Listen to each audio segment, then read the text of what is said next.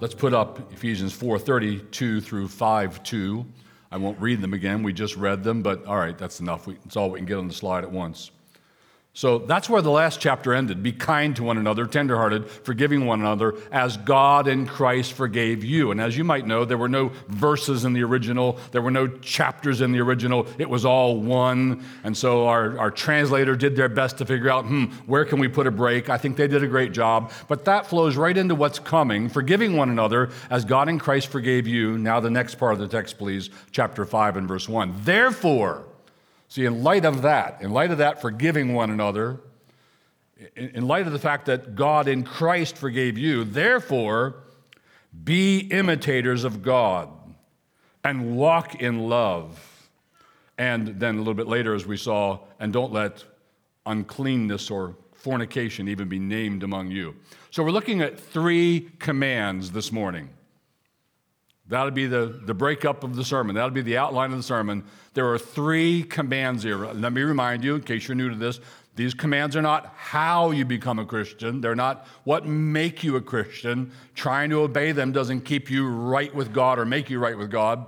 These commands are given to you as a believer whose sins have been washed away by the blood of Christ to tell you now how to follow the one whom you love. How to faithfully follow the one who has become your Lord. And so we have these 3 commands. The first one will be imitators of God. The second one is walk in love. And the third one, if I may summarize it in this way, don't let fornication even be named among you. Those 3 commands for today. So the first, be imitators of God. Let's see it in the text again there, Ephesians 5:1. Be imitators of God. Therefore, be imitators of God as beloved children. You are beloved children. If you're in Christ, He loves you. Do you have a child? Do you love your child? Yes, I love my child. That's how God is toward you. You are beloved children. And so be imitators of God as beloved children. A child wants to be like their parent. Boy wants to be like his dad. Girl wants to be like her mom. So you be like your God. As beloved children, He loves you. Now imitate Him. So imitate Him. Be imitators of God. The Greek word it's kind of cool. It's mimetai, like mimic. Mimetai God. Mimic God. What God does, you do. Going back to 4:32, God forgave sinners for Christ's sake. So you imitate that. You mimic that. You forgive sinners who've transgressed against you for the sake of Christ. So we're to be imitators of God. Many passages in the New Testament tell us to imitate somebody as they imitate Christ. Let's look at some of them quickly. Paul writes, imitate me as I imitate Christ, 1 Corinthians 4:11. To the Thessalonians, Paul writes, and you became imitators of us and of the Lord. So it's appropriate to imitate people who are themselves imitating the Lord. We're supposed to do that. Or again, Hebrews 13, remember your leaders, those who spoke to you the word of God, consider the outcome of their way of life and imitate their faith. So it's right to imitate people so long as they are imitating God, as long as they're imitating the Lord. But here we read, back to verse 32, please, and verse 1 of the next chapter, therefore be imitators of God as beloved children. So what he's really saying, if I may put it in simple terms, is be godly. What does it mean to be godly? It means you're being like God. So imitate God, mimic God, be godly. In this matter of forgiving one another, specifically, he just came from that, but also in what's going to come next. In your walking in love, be godly. And then you're not even allowing fornication or sexual sin to be named among you, be godly. So we're to imitate God. I'll just pause and ask you there, how you doing? It's a pretty tall order. Imitate God. Be like God. Well, may the grace of God help us. May the power of the Spirit of God be ours in abundance. May the Word of God come to us in power, because we're to be like God, who is sufficient for these things. But the next command, moving along rather briskly, and we are also to walk in love. Let's go again to the next slide, and walk in love. Verse 2, and walk in love as Christ loved us and gave himself up for us, a fragrant offering and a sacrifice to God. So next, walk in love. The word walk, peripateo, to walk around, is used many, many, many times in the New Testament. It's used a number of times by Paul in Ephesians. The book is about your walk. The second half of the book is about your walk. Your walk is your whole manner of life. It's how you live. It's the things you do. And he's telling you the way you live is to be living in love. Isn't that cool? What's the first and greatest commandment in the universe? You shall love. First commandment is about love. You shall love the Lord your God. What's the second? Second is like it. You shall love your neighbor. On this hang all the law and all the commandments, all the prophets. So this is all about love. Let me just add, it's not a gushy love. It's a love that is sometimes a tough love. It is a love that is sometimes strong because it loves. But we're to walk in love as Christ loved us.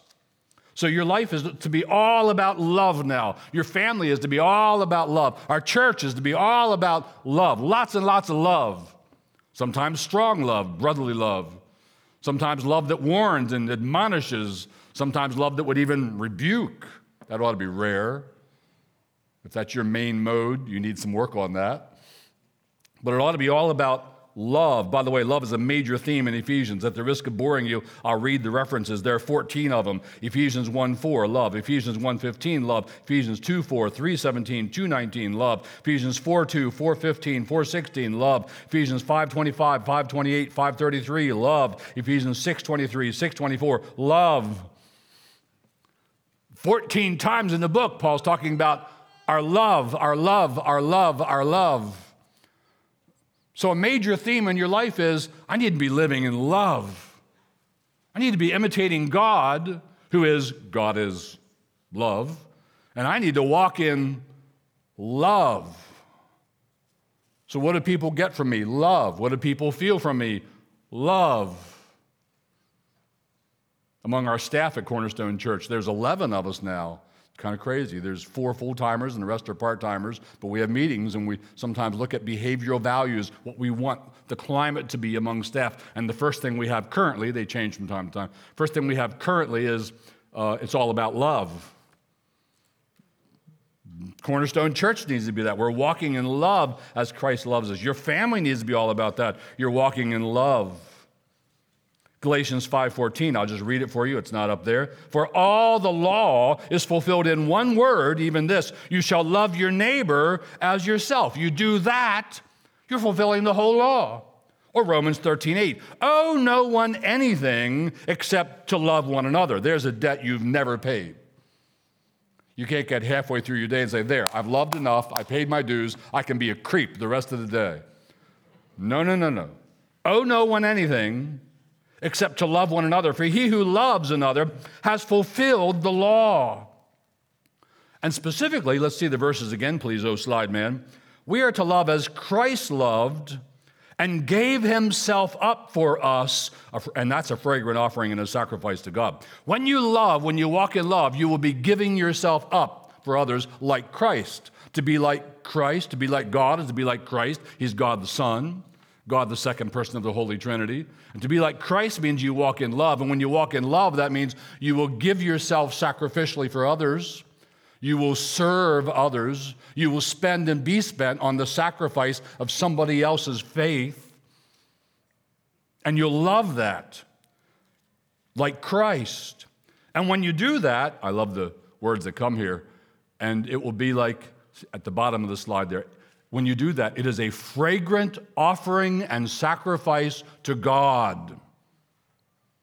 Your love, which results in you serving, giving of your energy and your time and your resources to others, is a fragrant offering and sacrifice to God. Now, what you might not know, but it'll be cool to know, is that's a phrase. Those two words especially, a fragrant offering, they come from the Old Testament. They're used 49 times in the Bible, most of them in the Old Testament, 16 times in the book of Leviticus, the one that's all about all the sacrifices of Old Covenant Israel. And it talks 16 times, this phrase, a fragrant offering is mentioned. Let me read you just one, Leviticus 1:9, right off the bat. The priest is to burn all of it on the altar. It is a burnt offering, a food offering, an aroma pleasing to the Lord. There you go. So in the Old Testament, when they offered up offerings, it was a sweet smell in divine nostrils. God would go, that smells good. Because people are sacrificing, people are giving, people are denying themselves and showing their respect for me, for God, and they're giving me things that cost them something. God smells it and says, that smells good. Do you smell good to God? Here's a little simple illustration. So I have actually selected, and I have actually picked a bunch of different colognes and perfumes, which I purchased for Debbie, and they sit on the counter in our bathroom between her sink and my sink. Yes, we have segregated sinks. This is my sink. Don't you come over here. It's my sink. That's your sink. But in between them on the countertop, there's these colognes. Even the bottles are beautiful, the colors are beautiful, the names are beautiful, but the fragrances are beautiful. And I selected them. I bought them for her. And so I'll be sitting out in the breakfast nook, maybe reading. That's very typical. Sitting out there reading, and she'll go in the bathroom and you know. And then she walks by, and I go, this is my phrase, somebody smells good. She hears that one a lot. Somebody smells good. And when you walk in love, and that love is real love, and it causes you to deny yourself and to give and to serve and to care for others and for the kingdom of God, God says, somebody smells good, putting words in his mouth. But you get it.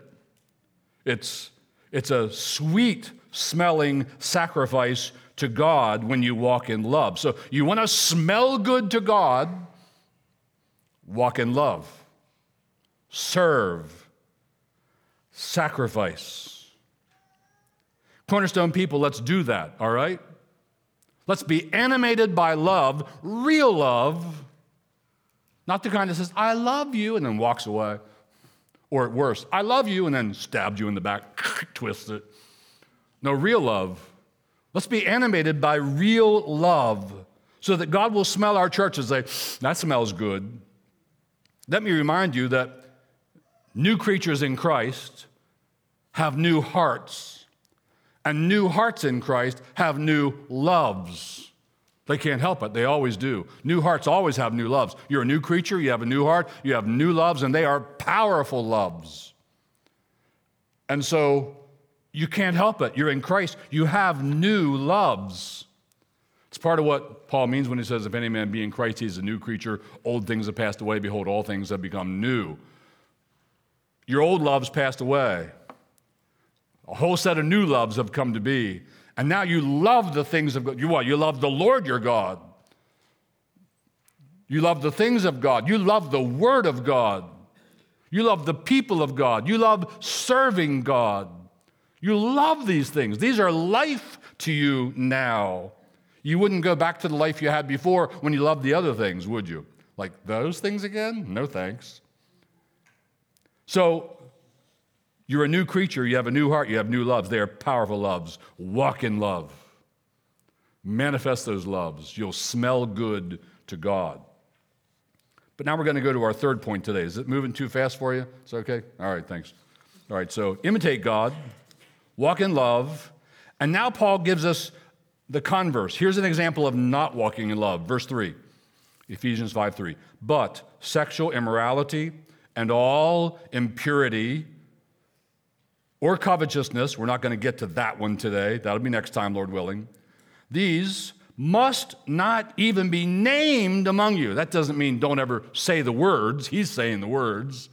But it means let them be so non-existent in the lives of the people in your church that nobody ever has to name it and say, it's here. Let it be that you all live so far from sexual immorality, so far from impurity, that nobody would even need to name it and say, well, he's doing, and then you put in the word. No, let it not even be named among you, as is proper among saints. Let there be no filthiness, he goes to your heart and your talk again, nor foolish talk, nor crude joking, which are out of place, but instead let there be thanksgiving. So this is how not to walk. This is not walking in love. Listen, when you indulge in sexual immorality or impurity, it is not love. Love does no harm to a neighbor. Immorality and impurity always harm a neighbor. Our culture would like to blind us to that and think it's good, make you think it's good. It's love. It's not love. It does harm to a neighbor. This is how not to walk in love. Sexual immorality. By the way, first time in Ephesians that he mentions that. So now we come to sexual immorality. So let's step back from the text a little bit, actually for a little while now. Pardon me. Hang with me. So when Jesus Christ becomes your Savior, he becomes your Lord. And he becomes Lord over all of your life, over every part of your life. So Jesus Christ becomes your Savior, and he becomes Lord of your sexuality. He becomes Lord of your expression of your human sexuality, how and when and with whom it operates. And, I trust you know this, in the Bible, there's only one right way to use the gift of sex, and that is within marriage, and marriage is between one man and one woman in covenant for life. Well, there are two exceptions to that, where the covenant may be broken. But this is what God intends, because this is what's good for humans, because that it may be well with you, that you may live long in the land that the Lord your God gives you, that to put it in current terms that I'm not overly fond of, but it's good for human flourishing. I'm not fond of that because that gets divorced from God's will and God's word. It's really good because it pleases God. But in the Bible, that's the right way to use the gift of sexuality. Here are two quotes from books I just read recently. One quote, quote number one, the right use of the gift of sexuality was the greatest distinction setting Christians of the early church apart from the pagan world. It was the greatest distinction. What happened in the early church? That was a world very much like our world has now become, just full of sexual immorality. It's a way of life for people. It's everywhere. It's pandemic, and it is in our world now. And this writer says the thing that most set Christians apart was they didn't engage in the immorality anymore. They didn't engage in that stuff anymore. Here's another quote. Because we are members of Christ, how we use our body and our mind sexually is a very big deal. It's a big deal because we're members of Christ. Paul says he who is joined to a harlot becomes one with her. You become joined to her. Don't take what is joined to Christ and join it to a harlot. That's what this author is arguing from. Because we're members of Christ, how we use our body and our mind sexually is a very big deal. So you can't think, all right, this thing we've gotten into now, but sexual immorality and all impurity, yeah, I hear you, let's go on. It's not a big deal. No, it's a very big deal. And it is in our age. This is one of the ways that Christians ought to be, need to be, most distinct from the world around us. So the Bible is very clear, no sex outside the covenant of marriage, which is one man and one woman. But, you don't need me to tell you, in our day, that's heresy. In our world, to the people in our world, that's heresy. In our day, there is maybe no core teaching of the Bible that is less popular than the Bible's teaching on human sexuality and marriage as well. They are, how could I say it more emphatically? They are so unhappy with biblical sexual morality that morality is the new evil. You realize that, don't you? We're in the upside down world. If you promulgate this stuff, I just pointed to a Bible, if you promulgate this stuff, you are the new evil person. You are the bad person on the planet. You are a fascist. You are equal to a racist. You are a hater. You are to be despised, and your words are to be canceled. We'll have none of that. That's where we live. You realize that, don't you? How did we get there? How do we get there so rapidly, it seems, in our culture? Well, it's simple. Reject God, reject the Bible, anything's possible. That's where we are. But let me give you a little more than the simple. So one of the books I read in the past year or two, Carl Trueman's amazing book, I'm not recommending you read it unless you really want to read it. The title is The Rise and Triumph of the Modern Self, 400 pages. On the scholarly side, Trueman is a scholar, a very wonderful scholar. He's a professor at Grove City College in Western PA. He's been a pastor. He's a fine, fine man. And again, the title of the book, The Rise and Triumph of the Modern Self. Now, he traces how thought led to thought, and got us where we are. And skipping over some of the people that he has in his line, I'm going to just put forward 3 of the people. I'm going to save you reading 400 pages. You're welcome. So we're going to start with Jean-Jacques Rousseau. Let's have that slide, please. You might be familiar with him. There are his dates. And here's what Rousseau said. Let me read you that part, talk about it more. He said, be yourself. See, that was kind of new. Prior to that, you had a family you're part of, and you'd be that family. You have a community you're part of, you'd be that community. You had a trade guild you're part of, you'd be part of that trade guild. You have your religion you're part of, you'd be part of that religion. Rousseau came along and said, no, you must be yourself. You must be a rugged individualist. You must be who you want to be. Don't let society shape you. It will corrupt you. You are at your best when you are truly yourself. So be authentic. That's where we got that whole thing. You should almost cringe when you hear that. Be authentic. Be authentic. Don't live a lie. And a term that's been attached to him is this. He's the one who introduced what is called expressive individualism. Be yourself, and don't be afraid to express it out there in the world. So that was Rousseau. The world drank very deeply of Jean-Jacques Rousseau. The world was really moved by Jean-Jacques Rousseau. So the Bible says the chief end of man is to glorify God and to enjoy him forever. Rousseau said, no, that's very wrong. The chief end of man is for you to be yourself. Be you. Then, skipping over a whole lot, he comes to Sigmund Freud. You'll see his dates there. And here's what Freud said, be yourself. And when you do that, look inside, it became therapeutic. It became psychological. And when you do look inside, what you'll find there, Freud said, is primarily sexual. The main thing about you is sexuality. The main thing about you is sex. The main thing about your life is sex. That's Freud. Freud went so far as to say happiness, I shudder to read this, but I will, happiness is genital pleasure. The goal of human existence is to be happy, and the way to be happy is to enjoy absolute, unfettered sexual freedom. So the Bible says man's chief end is, well, the Westminster Confession says man's chief end is to glorify God and to enjoy him forever. Sigmund Freud came along and said, no, actually, here's your chief end, to enjoy sexual pleasure. You are primarily a sexual being. If you want to be authentic, if you want to be fulfilled, if you want to be satisfied, if you want life, that is life indeed, then you need to just let yourself go in the kind of sexual pleasure you want. That was Sigmund Freud. He actually took this back to infancy. He wrote, quote, the purpose of human life at every stage. Why is this being extended back to kids and children and even earlier, young children in our day? Why are they going after them? This is why. The purpose of human life at every stage is to find happiness, and you find that via sexual satisfaction. And so he wrote, quote, humans should make genital eroticism the central point of their lives. The Bible tells you to make God the central point of your life. One part of who you are, not the whole thing. It's not who you are. It's one little part of who you are is I'm a human with sexuality. That's a little piece. But it's not the whole thing. But Freud came along and said, no, it's really, you need to do what Rousseau said, but let's psychologize it and let's sexualize it. You need to look inside, and what you'll see in there is a sexual being. Go ahead and be that being. And this extends back to infancy. So, to not get too far aside, why do we have drag queen story hour for children showing up at libraries? You're aware of that, aren't you? How many of you are aware of that? All right, why do we have that showing up at the library? Why are teachers' unions and whole school districts intent on teaching your kids, your young kids from K up? They have programs, they have literature, they have training, they have videos. People have found them and put them out, and we can watch them and see what they're doing.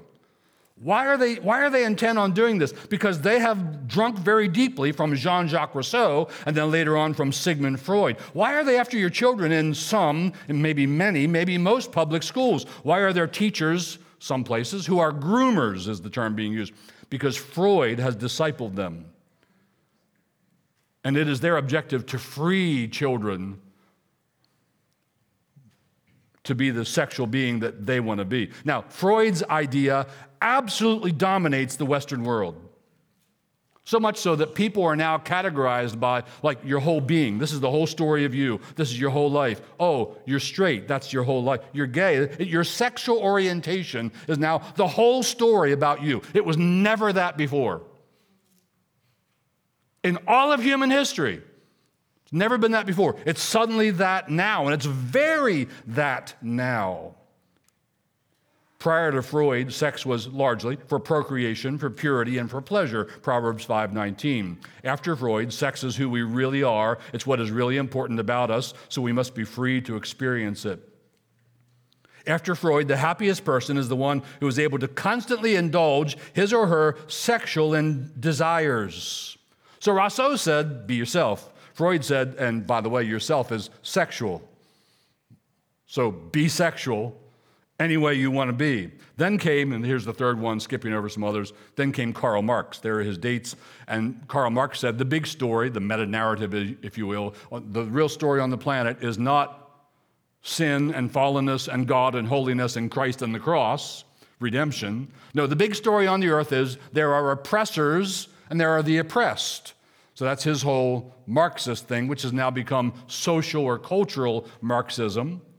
And in the line of Rousseau and in the line of Freud, you put all three of those, and with Karl Marx, you put all three of those in the box, and what you get is the problem on the planet is sexual oppression.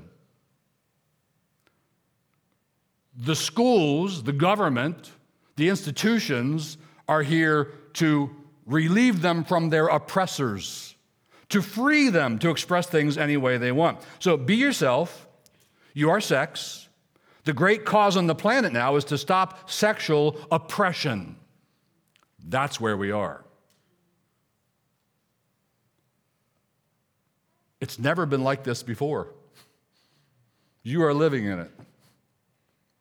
It's not just never been like this in America, it's never been like this before, where the great purpose, the great cause, the thing you hear repeatedly in the media, the thing that's in the schools, the thing that's in the universities, the thing they're pushing for where you work, the thing that's being pushed everywhere is this. We have to stop sexual oppression. And those who would sexually oppress are the haters, are the new evil people, are the bad people. You're like Hitler to them. You really are. That's how they see you. So if you hold to biblical morality on things like gender and sexuality, you literally look like the KKK to them. You look like Hitler to them. You are a hater to them. You are the new evil on the planet, and your kind is to be stamped out.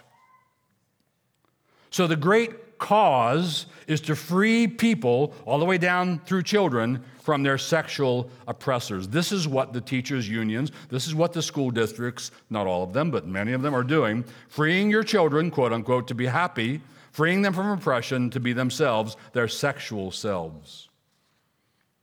This is why the insane and evil and massive push for, quote, gender-affirming drugs and surgery. Gender-affirming. What a phrase. Which, by the way, which thing is an economic boom for greedy doctors and hospitals. And Carl Trueman, in his book, suggests, and I'll put it in my own words, one can only wonder how many kids will grow up and sue their parents later for allowing them to have the stupid surgery, the upper surgery or the lower surgery, and now it's too late. And now that they're old enough to know who they are, what they want to be, they realize that was awful. How many of them are going to sue their parents?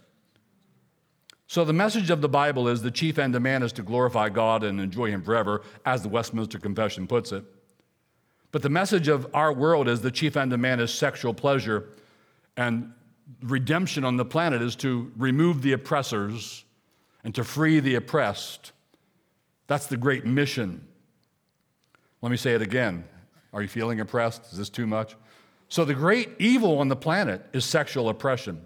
And the greatest task on the planet is to free people from sexual oppression. And the greatest use of government is to free people from sexual oppression.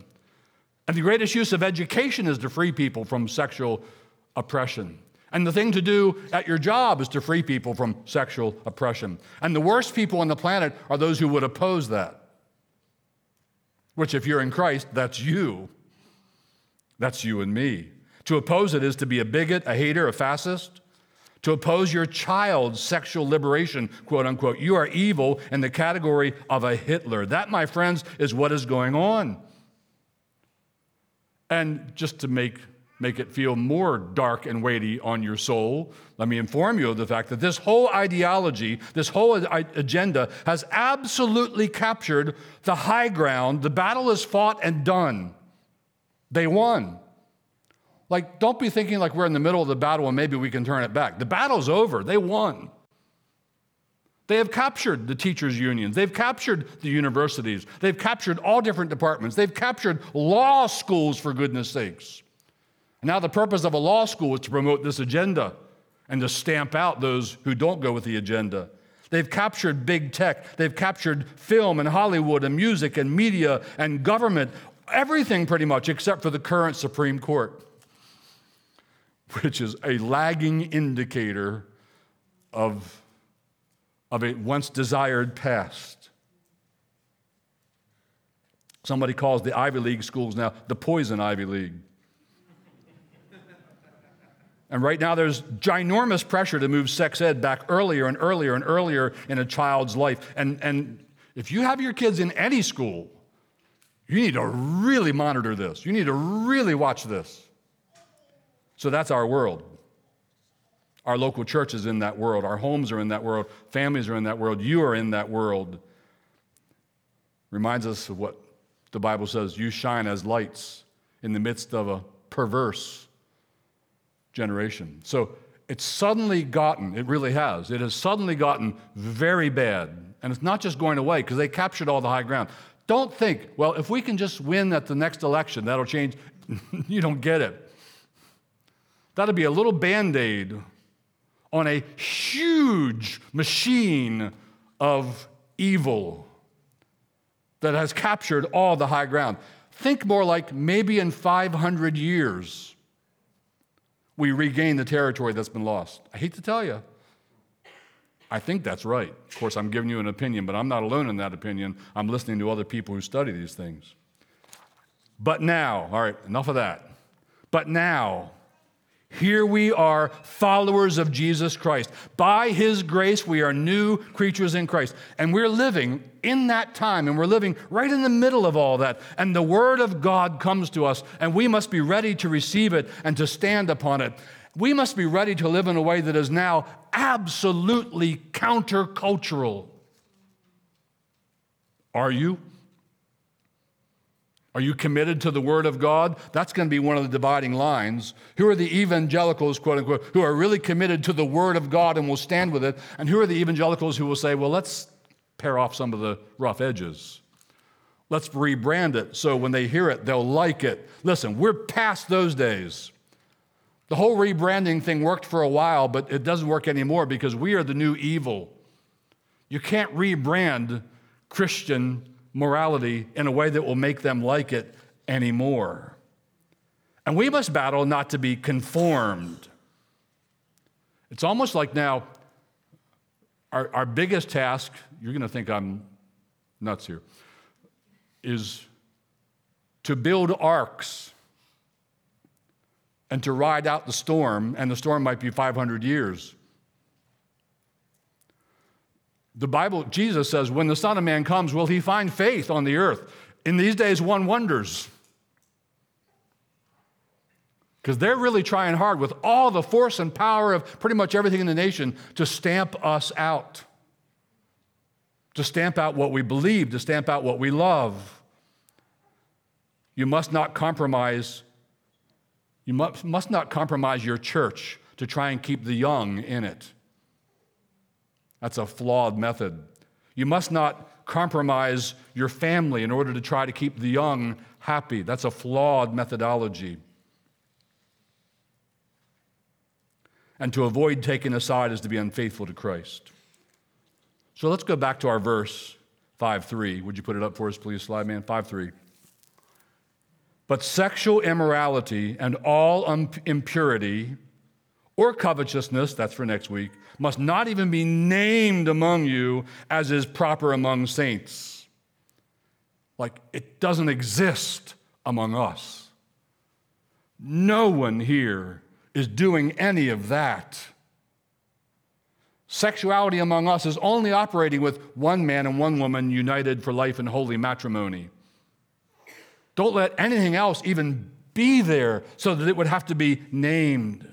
The term sexual immorality is one Greek word. It's porneia, from which, yes, we get the word porn, but it doesn't just mean that. This is the broadest term in the Bible, for it encompasses every kind of sexual immorality mentioned in the Bible. So it encompasses extramarital fornication, premarital fornication, polymarital fornication, gay marriage, all the alphabet, easy divorce fornication, other things you don't even want to mention. It encompasses all of those. I listened to a video by one global elite recently, a powerful man, who was asking, what should we do with all the billions of unnecessary people on the planet? We don't need them, he was saying. So what should we do with them? They really want way fewer people on the planet. A lot of people are just going to have to die, that's all. That's how they are. And he was saying, we don't need them, so what should we do with them? And his solution was this: let's drug them and porn them into oblivion. Sound like the Matrix? Just drug them and porn them. That'll keep them out of our way till they die and go away. Drug them and porn them. The Bible says, 2 Timothy 2:2, flee youthful lusts. Now I wonder, how are Christians doing at sexual purity? So there are a lot of ways we can measure that. I'm going to choose one, and it really stands for all the others. I'm going to choose one kind of immorality, but if people are agreeing to that immorality, you can be sure they're also okay with that one and that one and that one and that one. So I'm choosing one. It's a rubric for all of them. And I'll show you a slide. This is a very fine study, and it had a whole lot of such slides, but let me show you 2 slides that came from this study. Here is the first one. Oh, slide man, thank you. Slide man giving us a slide. Can you see that all right? I didn't get a strong yes there. Yes, thank you. All right.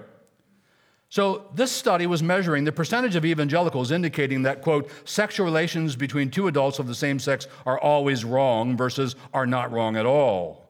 So the blue line is always wrong, and the orange-yellow line is not wrong at all. So among evangelicals, ages 18 to 29, 47% of them said, that's wrong. 41% of them said it's not wrong at all. We have a lot of work to do. And among evangelicals aged 30 to 44, only 58% said it's wrong. And go up to age 45 to 49, now 76% said it's wrong. 60 to 74, 71% said it's wrong. 75 and older, 87%. Why is that not 100%? But look at the coming generation. Once the last 2 groups die off, what are we left with?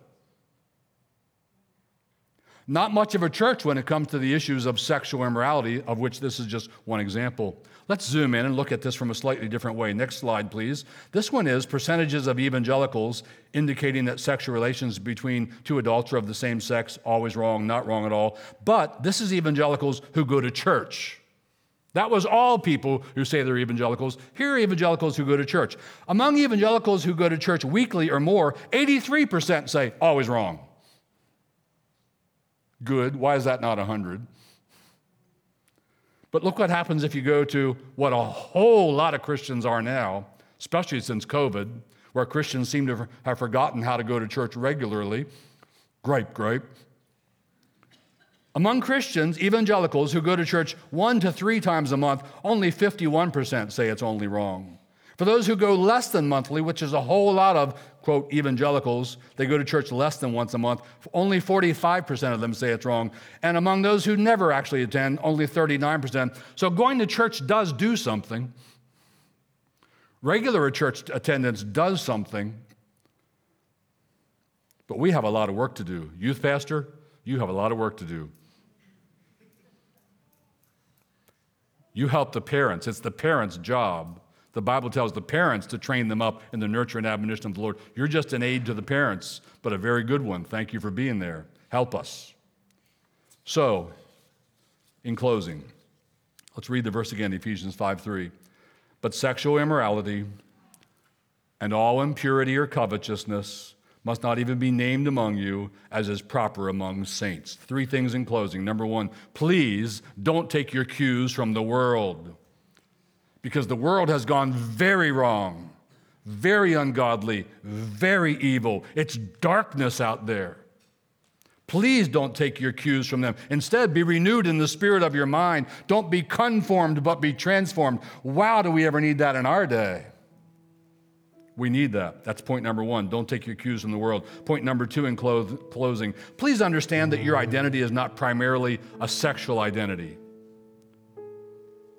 Like if somebody says that they have same-sex attraction, but they're a believer, so they're just going to be celibate for life, good for them.